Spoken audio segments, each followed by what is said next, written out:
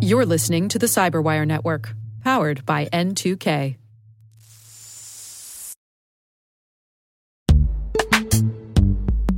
And now a word from our sponsor, Netskope. Netskope is a worldwide leader in SASE and Zero Trust. Its unified platform, Netskope One, provides optimized access and Zero Trust security for people, devices, and data anywhere they go, helping customers reduce risk, accelerate performance, and get unrivaled visibility into any cloud, web, and private application activity. To learn more about how Netskope helps customers be ready for anything on their SASE journey, visit netskope.com.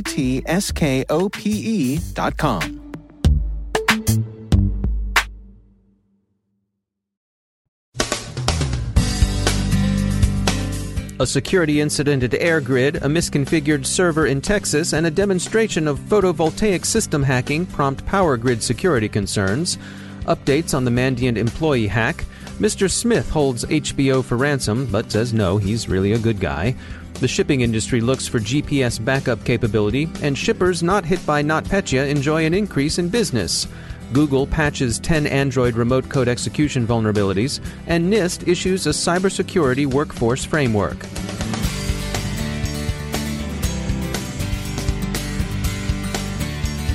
I'm Dave Bittner in Baltimore with your CyberWire summary for Tuesday, August 8th, 2017. It's come to light that Irish power utility AirGrid sustained a security breach earlier this year. Apparently, a man-in-the-middle attack through Vodafone's direct internet access service.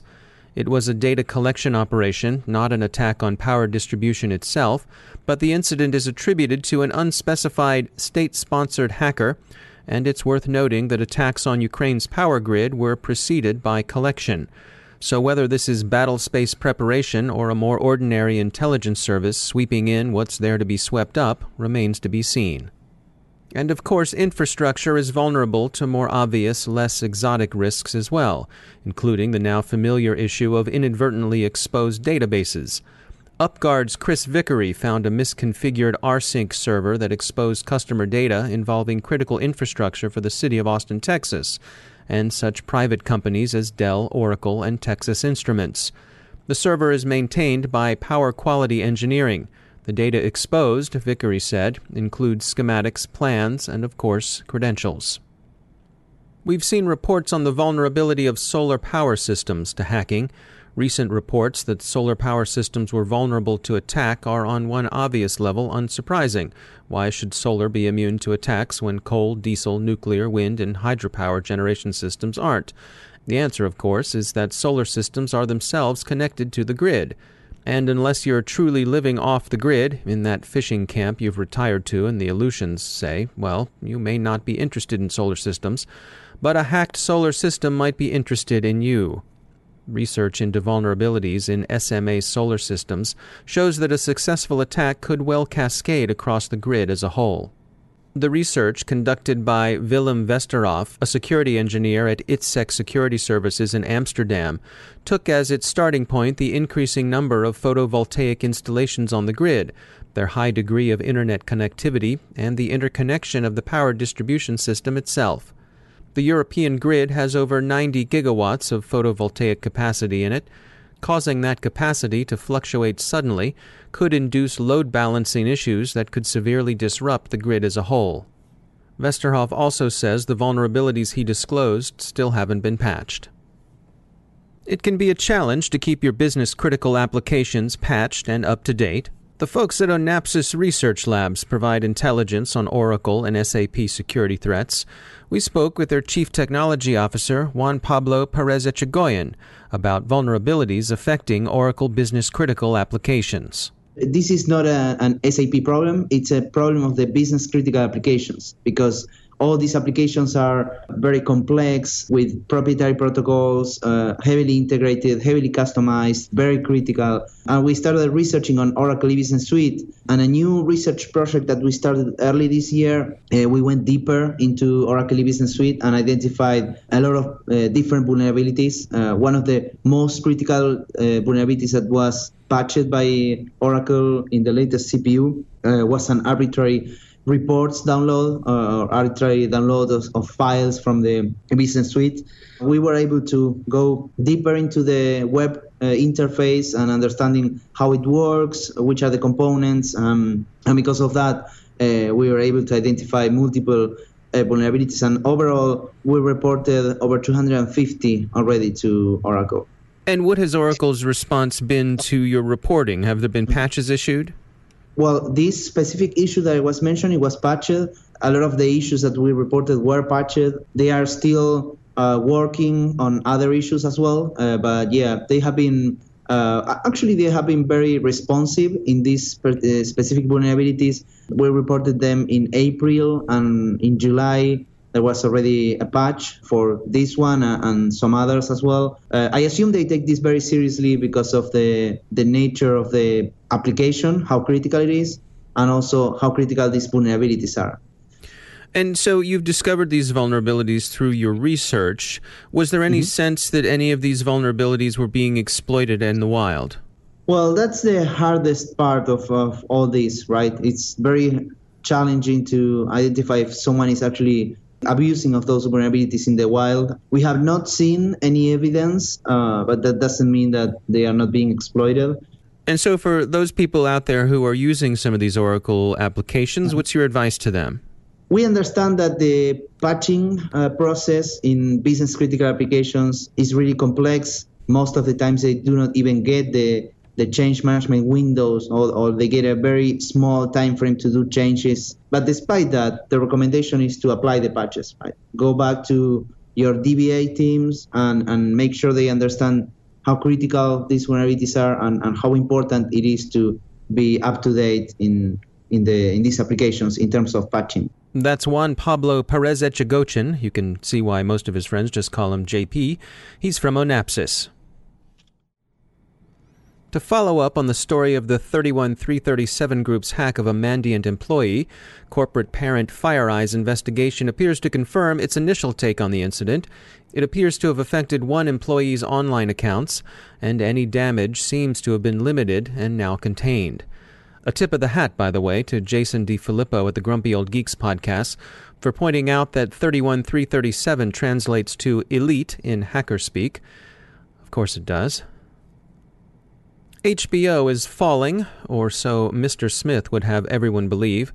More Game of Thrones material has been released, and the attackers' motive has come into clearer focus. They're asking for millions in extortion payment from HBO. A letter from the hackers they sign, as Mr. Smith says, quote, "Our demand is clear and non-negotiable. We want," and the amount has been redacted, "dollars to stop leaking your data. HBO spends $12 million for market research and $5 million for GOT7 advertisements. So consider us another budget for your advertisements." End quote. Well, that's one way of thinking about it, we suppose. Mr. Smith also says, implausibly, that it's not about the money, that they wish HBO all the best and just want to become the cable giant's partner. Their claim of white hat status is, of course, not being taken seriously. The incident remains under FBI investigation, and most observers think the most damaging leak has been that of the script to an as-yet unreleased episode of Game of Thrones. The shipping industry continues to experience material effects from the NotPetya infestation that spread outward from Ukraine beginning this past June. Not all those effects, however, have been bad ones. At least one shipper, German package delivery outfit DHL, was not hit by the malware epidemic and has seen an increase in its business as frustrated customers shift their trade from infected shippers to DHL. The maritime shipping industry is concerned about the vulnerabilities of GPS and is looking to reestablish manual navigation as a backup should GPS suddenly turn unreliable.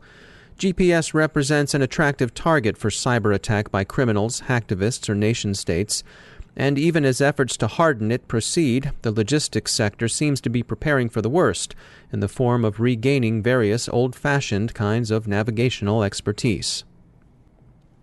Google issued its August Android update yesterday. The fixes patched 10 critical remote code execution bugs. In the U.S., NIST has released its new Cybersecurity Workforce Framework. Special Publication 800-181 was circulated yesterday. The goal of the framework, developed by NIST-led National Initiative for Cybersecurity Education, or NICE, is to promote cyber workforce development.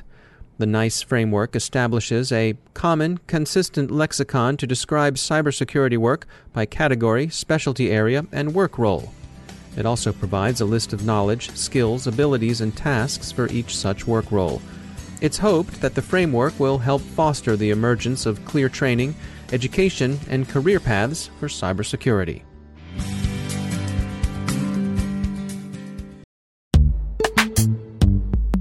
Every day, your IAM tech debt grows. Your multi-generational services struggle to work together. Building an identity fabric can fix this. It makes all your identity tooling stronger and allows you to connect any app to any service you want to use, with zero coding, zero maintenance, and zero app downtime. Strata's identity orchestration platform separates the identity logic from your applications, so you can optimize existing IAM tools and manage them in a single control plane. Now, every vendor, standard, and architecture work together. In short, building your identity fabric means you can secure your non-standard apps, keep your complex access policies, retire outdated IDPs, and modernize in record time. So build your fabric with Strata Identity and get rid of tech debt for good. Visit strata.io/cyberwire, share your identity priorities, and receive a pair of AirPods Pro. Offer valid for organizations over 5,000 employees. Connect today at strata.io/cyberwire.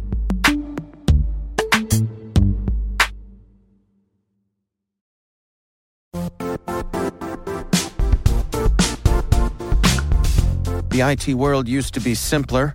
You only had to secure and manage environments that you controlled. Then came new technologies and new ways to work. Now, employees, apps, and networks are everywhere. This means poor visibility, security gaps, and added risk. That's why Cloudflare created the first-ever connectivity cloud. Visit cloudflare.com to protect your business everywhere you do business.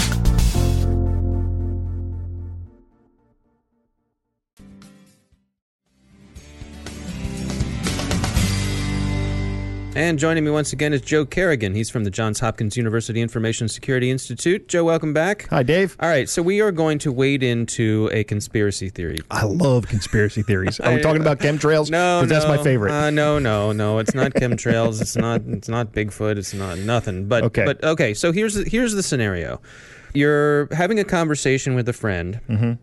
You are not logged into any computer or anything like that, and you're just talking about something. You're talking about some product that you might be interested in, and immediately after that, you start seeing ads for that product. Odd, because it's interesting, because yesterday I had this conversation with another person as well. Yep. Who me too, actually. She was saying that she has noticed a trend in her advertising, that it has to do with conversations, things she's not necessarily searched for.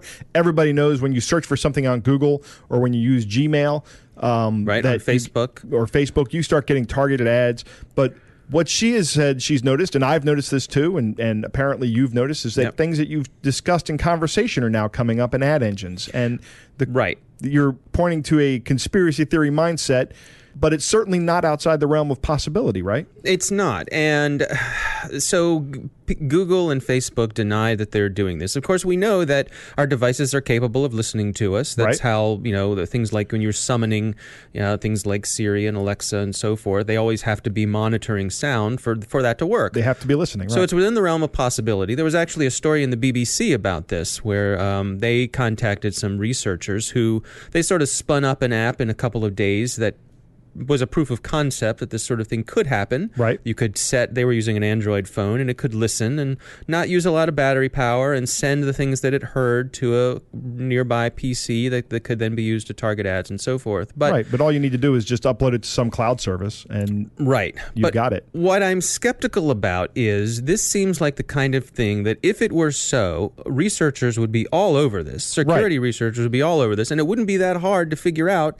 if it were actually happening. It is a good research topic, I think. I think maybe there's somebody out there working on a PhD that would like to take this on as one of their research papers. Well, and I haven't found any anything other than anecdotal evidence, which we agree anecdotal evidence is not evidence. Right, it's anecdotal or it's evidence. That's right. So, but there's tons of anecdotal evidence about this. People are convinced that everybody it's has stories. On the other hand, the sophistication with which these tracking systems work, I think, could fool you into thinking that perhaps it was listening to a conversation when it actually wasn't. It would be simple enough to find out if it's happening from our phones listening to what we're talking about. I would think so. So here's what I propose.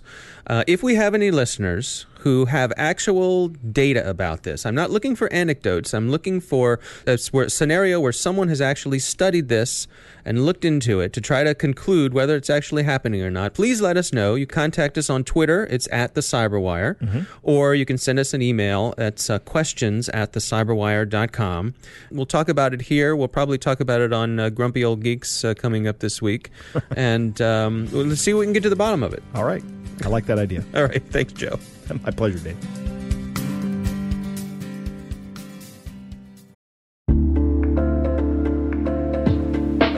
Are lengthy security reviews pulling attention away from your security program?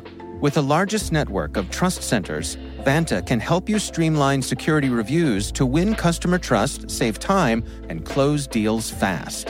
Proactively demonstrate security by showcasing key resources like your SOC 2 or ISO 27001 and provide real-time evidence for passing controls. And when a security questionnaire is required, Vanta takes the first pass for you. Visit vanta.com/cyber to take a self-serve tour. That's vanta.com/cyber.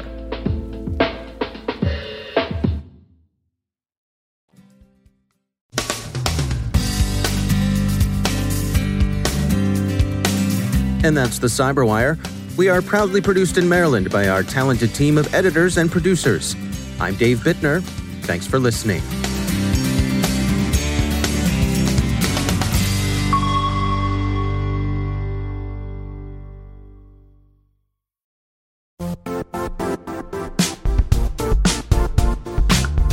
And now, a word from our sponsor, Zscaler, the leader in cloud security. Cyber attackers are using AI in creative ways to compromise users and breach organizations. In a security landscape where you must fight AI with AI, the best AI protection comes from having the best data. Zscaler has extended its zero-trust architecture with powerful AI engines that are trained and tuned by 500 trillion daily signals. Learn more about Zscaler Zero Trust Plus AI to prevent ransomware and AI attacks. Experience your world secured. Visit zscaler.com/zerotrustai.